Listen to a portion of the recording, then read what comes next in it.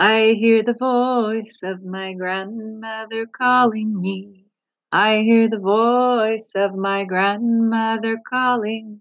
Wake up, wake up, she says, wake up, wake up, listen, listen. Listen, listen, may the rivers all run free. May the mountains be unspoiled. May the air be pure, may the trees grow up tall, may the earth be shared by all. I hear the voice of my grandmother calling me. I hear the voice of my grandmother calling. Wake up, she says, wake up, listen, listen.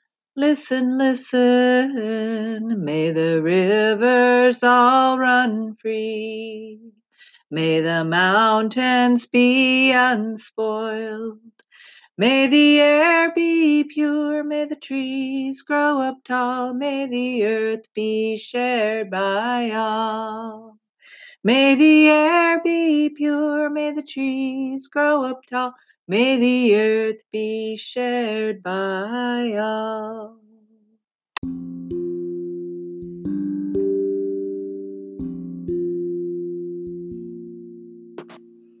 Hello and welcome to the Womb-Centered Healing Podcast. Before we get started today, I wanted to make a few announcements about what's going on in the Womb-Centered Healing Temple this spring 2020. So many of you might be experiencing the effects of the global pandemic, and the effects that has had on me is having a whole bunch more time to pour into the creative projects that are going on in the Womb-Centered Healing Temple, which is my heart's delight and my calling and service to the world. So that benefits everyone here listening. So you might notice I'm having more podcast interviews and releasing quite a few more courses, online courses in the Womb-Centered Healing Temple. So, and other projects that I'll get to in a minute. So the courses that you might be curious about are the Womb Trauma Recovery Yoga, which is a weekly live yoga class that you can learn more about on the website. And another class that I've been really developing and enjoying that's part of the apprenticeship program, but I want to make available to the public as well, is the Herbal Womb Wellness course. And you may have seen webinars and things like that I'll be posting one of those question and answer sessions here as a podcast episode itself. And so those are just a small handful of some of the courses. Of course, those are all included in the 13-month Biomystical Womb apprenticeship journey that we're right in the middle of at this point. We're working with menarche and coming of age and initiations into sexuality. And all of this is very juicy. And you can read excerpts of the Biomystical Womb book that's being nourished by this apprenticeship and this time at home. I've been doing a lot of writing, so you can check out the blog on the website too to see excerpts of the Biomystical Womb book. And last but not least, I have just launched a Kickstarter campaign for the Biomystical Womb Oracle card deck. And this is based on the Biomystical Womb teachings that are coming forth in the apprenticeship program. And it's a great way to connect with those teachings on a daily or weekly or however frequency is right for you by simply picking a card or two and letting that guide your womb-centered healing practice, your biomystical womb healing practice. And so if you're interested in pre-ordering and supporting the development of the Oracle card deck, you can click on the link to the Kickstarter campaign in the show notes here. And also don't hesitate to reach out to me, Salma Morningstar, if you have any questions about any of these things. Okay, that's all, and on with our episode.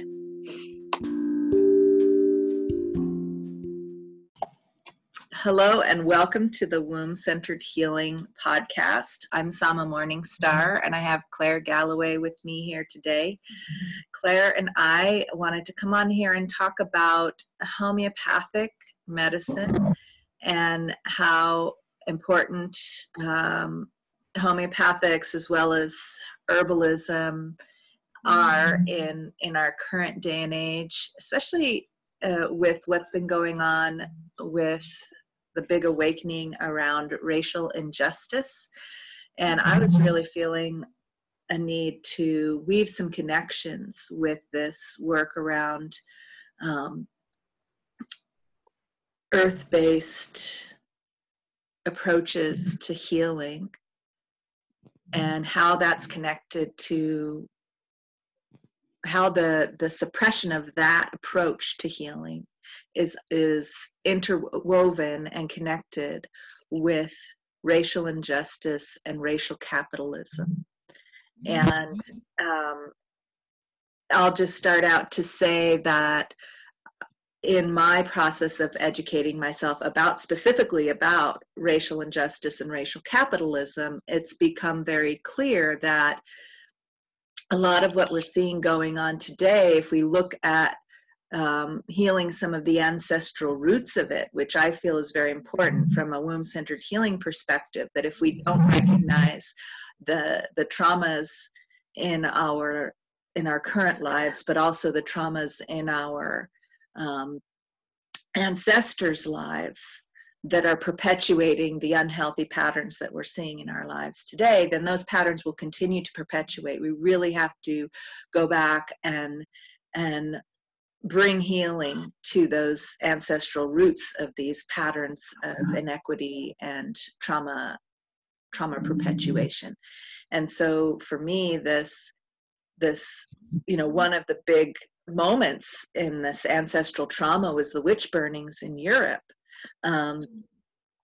Back at the same time that capitalist land ownership was getting more and more firmly established, because one of the ways that was facilitated was for the witches, who were the central part of the collective land owning community, and the communal land ownership that was going on. The witches were central to that, and were the keepers of the knowledge about how to relate to the land, how to nourish ourselves, and how to heal ourselves with the land, and how to give back to the land and nourish the land and have these complex community relationships with the land, and that it was this whole spirituality of relating to the essence of the land as humans and being a part of that community. And they needed to be brutally murdered in order for this land ownership by the few to the neglect of the many to take place. And demonized also, like the very nature of the magic that they were doing had to be demonized and polemicized, so that it was like the opposite of what we collectively want. So like in one foul swoop, we just wipe magic off the world, wipe the sacred feminine off the world, wipe the hearth of our tribe's connection with all things, like the interconnectedness of all things, just wipe it right out. Like very clever church-based, political-based, rich white men-based, masculine, distorted-based, very specific tool, very specific method of penetrating to the core of the thing and ripping it out, like ripping out the heart of community and the heart of everything that's vital about life, that we're literally just beginning to return to that now. Like there's a definite return to the core of things, return to womb, return to natural cycles, return to being connected again and being connected with each other. But there's still this domineering patriarchal idea that anything other than the patriarchal structure is really bad and evil and it's tainted in some way, and anybody that you can shove outside that you know, private club or that special high, you know, place in the hierarchy way at the top, you know, and anything that you can put outside of that has to be, you know, it's part of the whole thing that it has to be outside. So anything that's natural, intuitive, vital, aligned with life, anything that's different because it's not this homogenized patriarchal thing. Anything that isn't that, like, just it's more and more enhanced, you know, the white flour and white sugar and everything, you know, and refined tobacco with chemicals in it, and coffee that's been, you know, all these magical things that have been removed from where they were in the world and how they were serving the communities and indigenous cultures they were serving, and everything about taking all the goodness, taking all the magic out of it. So it's really amazing that we're in this process of literally like making this boom, like turning things around, turning things on their head just now. And yeah, it's really important work to do the subtle, the deep, subtle inner work, and see the connection with that in the outside world, of what's going on in the outside world, to the heart of our world community, to the heart of the earth, to the magical relationship that we have with the world as a collective culture.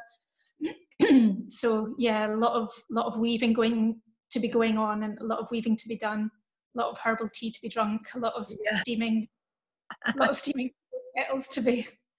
be done. So yeah, it's true. And you know, the truth is that trauma of that process of murdering the witches and keepers of that wisdom and the celebrants of that wisdom, because that's who the witches really were and are celebrators of life, keepers of the wisdom of life. And that was the only way to validate the benefit of the few to the detriment of the many. Because at our core, when that hasn't been wounded, we know, and this is a womb wisdom, I feel, that we know how to care for everyone. And many of the traditions that we celebrate today in Christianity even are reminiscent of those times and can be reclaimed, like for example, the giving of gifts during at the Christmas holiday. That was originated in a tradition where there was more of a communal ownership of goods and services, where the community would make sure everyone had what they needed for the winter. And like you were sharing about earlier, you know, this was at a time in Europe when most people were subsistence farming. They would grow enough crops to survive through the winter when there was nothing growing. And so they would keep, you know, and, you know, once land ownership of the rich started to come into effect and dismantle that and require rents to be paid, so that the landowners weren't working the land, they were just extracting rent from the people who were working the land, then those people who were working the land, they couldn't produce enough to pay those rents and still not be starving. And so through the winter, and so then that process of doing that forced that these traumatized people who were being wrested from the way of life that they had been living with their ancestors for generations are then being, you know, torn away from that and sent to the cities, and running to the cities to try and find a livelihood there, where an inadequate livelihood being presented, you know, and then that trauma then led those people to participate in the genocide of people of color in the Americas and in Africa, because that was an opportunity to go and have a livelihood again and have land ownership again, or perhaps for the very downtrodden, just to become an indentured servant to pay off their debts. And so that kind of traumatization is at the root of then feeling so desperate to have some kind of livelihood that they would be willing to enact genocide, often under the orders of the landowners that they were indebted to, right? Or under the orders of the landowners that gave them land of their own. Out at the fringes, at the edges of the colonies, the poorer people who were gifted land out at the edges, that this was the chance to have land again and to be able to subsist, and then they were on the front lines to claim ownership of that land, which included enacting genocide upon the indigenous people there. And this has happened all over the world, and it's the foundation of the history of the United States and many countries all over the world, colonized countries all over the world. And so, but the origins of that is this trauma of being capitalized, if you will, of being commodified, and of that whole way of life of caring for each other being annihilated by, land ownership and capitalism. And so this reclaiming of the wisdom of the witches, of saying, wait a second, we can heal ourselves, because this commodification of medicine and channeling it towards medical doctors, male medical doctors that were approved and sanctioned by the ruling classes, is going on at the same time in history at this time. So then we have now we have, like what you're talking about, is this, wait a second, this isn't working. We're not, especially women, we're not able to be healthy under these conditions. And especially our wombs just are like, this is completely wrong. Hello, this is not right. The way that food is being produced, the way that our lifestyles are organized around the benefit of the few to the detriment of the many, is just... Yeah, sorry to interrupt, Sama, but it's just, I'm so interested in this thread of how, like, the original wound, rather than the people, like, they did stand and fight. Like, I know in my own culture, we did stand and fight, and we did fight for our freedom, and we did try and defend our lands. But also there was a whole swathe of people that, like, once we were, perhaps when the indigenous wisdom was heavily enough suppressed, when the witches were burned, when the wise women and the wise men were burned or destroyed in some way, when they'd infiltrated with church and unnatural rhythms and political systems and economic systems that didn't relate to the natural flow of the land and so on, we then became so in bondage to the oppressor that we saw going to another continent, even as a convict, we saw going to another continent as a way of getting our freedom by doing exactly what the oppressor had done to us, like the exact same thing. So, like, all these generations afterwards, there's something that we have to unravel in that within ourselves, that we've been pursuing the mimicry of ownership of land, of sacred ownership of the land. We've been pursuing this happiness and this, acre and beautiful house and garden and whatever, and the 2.5 children. But it's really a mimicry of what we originally, the Eden that we originally lived in. That's kind of a joke in Scotland because of how difficult the climate is and so on. But the point being,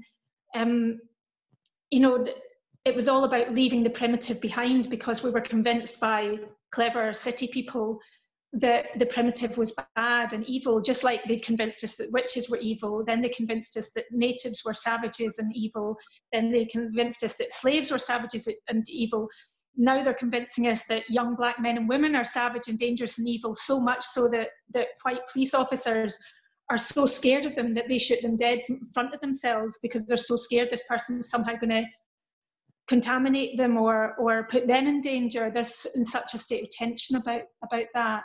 But there's something about how we're woven into bondage with this, where we're all participating in it, because that fear and tension and pain and like just wrestling with life, like fighting with it rather than listening to it and making space for it, and knowing that we have the resources within us, which of course is the basis of Indigenous wisdom, that we have these resources around us and in us and in nature, and whatever we need will come to us. Whatever we need to give to the earth will come from us, and whatever we need to let go of will be taken back into the earth. Like we live in a complete parody of that, the idea that we get everything that we need from the supermarket, we flush everything we don't need down the toilet or into the garbage disposal system, and it all gets put in a big dump somewhere or poisons the water somewhere. Like it's a complete parody of a healthy life cycle, and a complete parody of that original dream we had of going to another land and living more easily, or reclaiming the land that was stolen from us by stealing someone else's land. And even the idea that in some ways, like North America was built on reclaiming our culture, but like it's kind of a parody of a culture. It's like really insubstantial. It's very superficial and fast and consumerism, and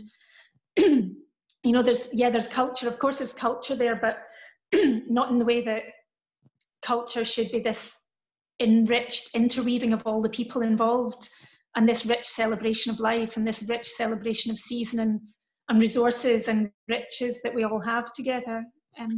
Well, actually, the thing is, American culture is based on the capitalist approach of erasing any cultural things and making that and minimizing any cultural activities, because the celebratory European cultures that most of the European lineage of people came from would take, and just like any rich culture, there would be days of no work, of celebrating.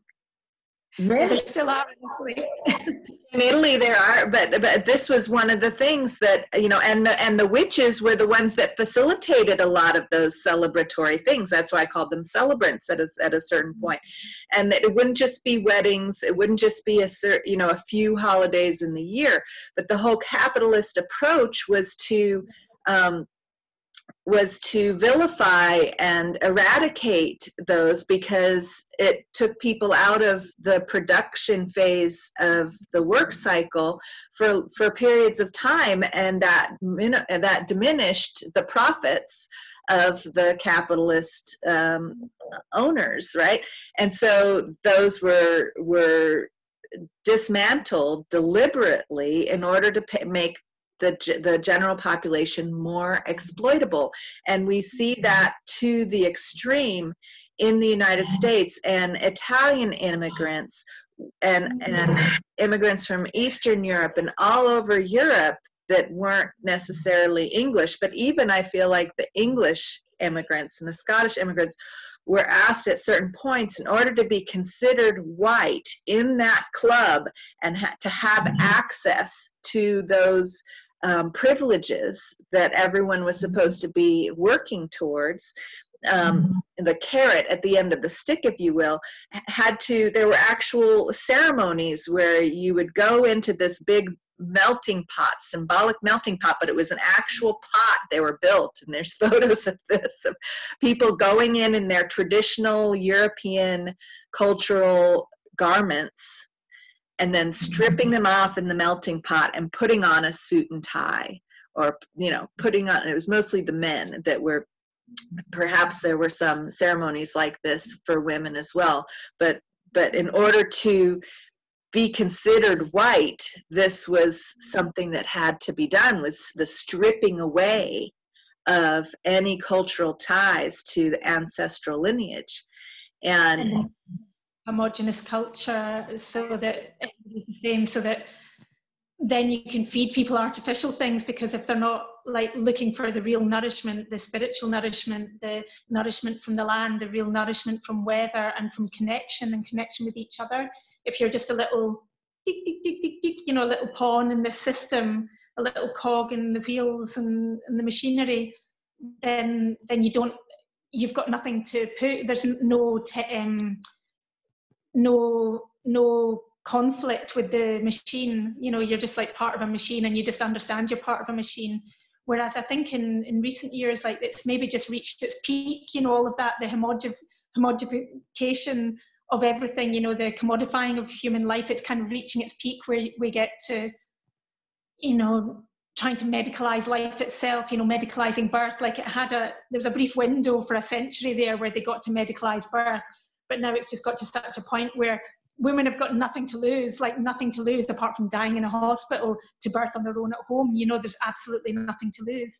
So the beauty of that is that, you know, when people are so poor that they can't buy anything in shops anymore, the beauty of it is they go back to foraging, you know, they go back to having an agreement with their neighbour about using a garden, working with the land, they go back to learning about plants and finding where they can get fresh water from. And that's kind of, you know, that might be a really privileged view of being poor, but it is a reality that at a certain point we get so little from this. We're so outside the comforts of the system, even if the comforts are a kind of parody of what the nourishment and the life force that we really want. But, you know, there's a point where there's nothing for us anyway. So, you know, what have we got to lose by going back to being connected with each other and helping each other out? And certainly one of the beautiful things about just now, about having been left to fend for ourselves, you know, people who usually would work hand to mouth and would work maybe even under the, you know, like under the tax system or whatever in the south of Italy. Everybody knows how to take care of each other. Everybody's taking food to each other. Everyone has excess of pasta or vegetables in the garden, and they're all supporting each other in that way, and nobody's going hungry.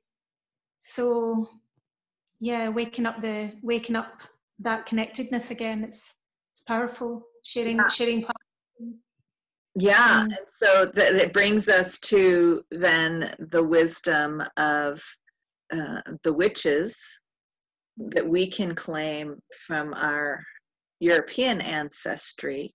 And this is another thing that in order to address the continued stealing, because it wasn't just stealing of land, then when that cultural heritage was stripped from us, or we were forced into giving it up, then there's a hunger there, there's a need there, and so there's a tendency then, and which is very harmful to the indigenous people and the black people and the brown people, the people of color, to steal those traditions.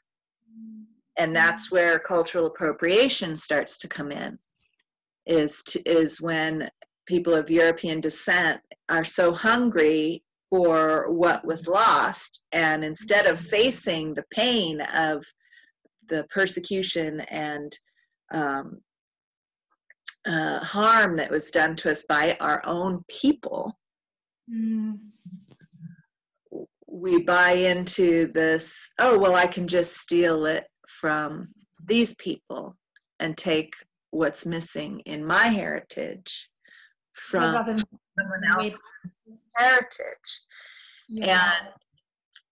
And now, you know, there's some complexity there, because there have been many indigenous medicine people, particularly here in the United States and in other places, in India certainly, and in South America, Central America, that saw the illness of the Europeans and gave their medicine to the European people in an attempt to heal that illness. But then, unfortunately, that illness of having been traumatized by capitalism originally and having that heritage annihilated, that illness then, most of the time, drove those European recipients of these gifts to dishonor and exploit those gifts. And still is going on today.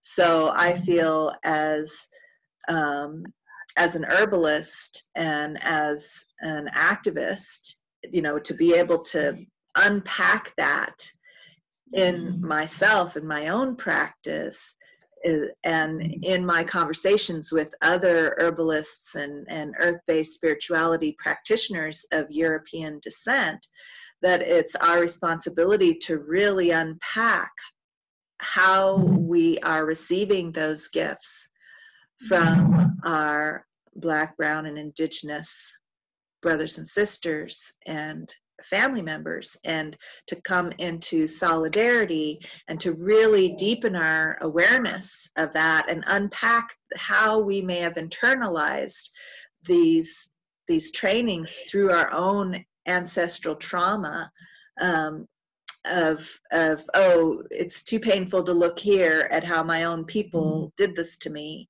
and so I'm going to go and take it from somebody else. I'm going to go and just receive what's being given, what's still intact, despite all of the genocide that has taken place against these people, that it's still intact there. Wow.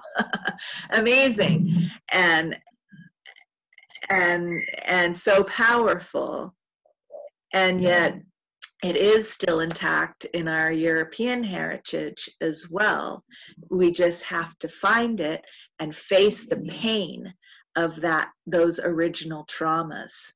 And I share about this a lot, and unpack how these subtle racist attitudes and complicities that we all are participating in because we've been steeped in that for generations, how those are harming us as European heritage holders, because and how it's preventing us from coming into solidarity with our actual who it behooves us to be in solidarity with, because being in solidarity unconsciously with the ruling class is not getting us anywhere, and it's harming us. And it's harming how we communicate with each other, how we relate to each other. It's keeping us isolated. It's keeping us away from the gifts of our heritage, which is rich tradition of herbal medicine and rich traditions of wisdom from the land. And as we dive into that, there's more and more available to us to explore. And homeopathic medicine, we haven't even gotten there yet because we were just building up to it, and I'm afraid our time is running thin. But homeopathic is such a powerful way of working with the harmony that's already in place in our bodies, and the harmony in our bodies and with nature. It's so powerful, and it's been persecuted and maligned, just like at the same time as the witch burnings were happening and all that whole approach, the homeopathic approach to medicine. And I guess we're going to need to have a part 2. I knew a half an hour wasn't going to be enough time for us, Claire, but unfortunately. So this is just sort of the preamble to what we really want to say too about homeopathic medicine. So hopefully we can come together for a part 2 and get more into that. Is there a couple of words you want to say just to sort of whet the appetite of listeners for our part 2? Yeah, I think something I talk about a lot in my work is how, although it seems like we have to go into something painful, and although it seems like we have to go somewhere else to get a thing, or like back to our roots even, all of that is within our bodily embodied wisdom. It's all of it's in our womb, all of it's in our sentience, and it comes through our sentience. You know, it's not going to come through me finding a library of old books from Scotland. It's going to come through me, my own relationship throughout my lifetime with my own land and with the land that I live on now. And it comes through connection, like each moment I take to talk to a plant or interact with a plant and listen to the plant and watch its cycles and watch the weather and watch the precipitation and taste the water and be connected. And there's so many ways to do that. There's infinite ways to do that. So we're infinitely empowered to get more connected all the time. And then accordingly, once we're grounded and a bit more self-aware and a bit more humble in the face of the greatness and magic of nature, then we can start going out into the world and connecting with each other. But there's a certain amount of slowing this down and stopping consuming so much and stopping taking from the world so much before we can even start discussing, you know, the mess that we're all making collectively. It's like just slowing down and looking at what's actually around us is like, it's very accessible and it's very near to us right now. So yeah, some of the steps that we have to make are really pleasureful and immediate and easy and beautiful. So it's important to be inspired and the positive about it, as well as accepting that there's a lot of pain to deal with as well. And the pain stops us from connecting with our very physical self a lot of the time. So, which is the most necessary thing at the heart of all things, is our womb, our body, our embodied wisdom. So yeah, it always has to come back to that and coming back to wholeness. And you have some wonderful training programs about that on your Patreon account, don't you? Yeah, and I've got a school that I've got a course that I've opened up just now. I run an online art school, but I've got a course that I've opened up, which is essentially about living in the gift and living aligned with life and living aligned with our own gifts and the gifts of the world, rather than being in this desperate struggle to grab as much gift as we can from the world, you know, and in a consumer way. So it's called the Zero Budget Millionaire, or the Low Income Millionaire, and I'm actually giving that away completely free to people of colour just now. Or you can even join my Patreon for as little as $1 a month and get access to all of that completely free. So yeah, I'm really happy to share that just now. Beautiful. And listeners probably have heard me say many times, if you want to learn more about the womb-centered healing temple offerings, all of which are also available on full or partial scholarship for whoever might need that, please go to wombcenteredhealing.com. And so we'll have links in the show notes here for you to find those things. And yeah, that's all for now. Many blessings. And thank you, Sama. Yeah, thank you. Blessings of the womb.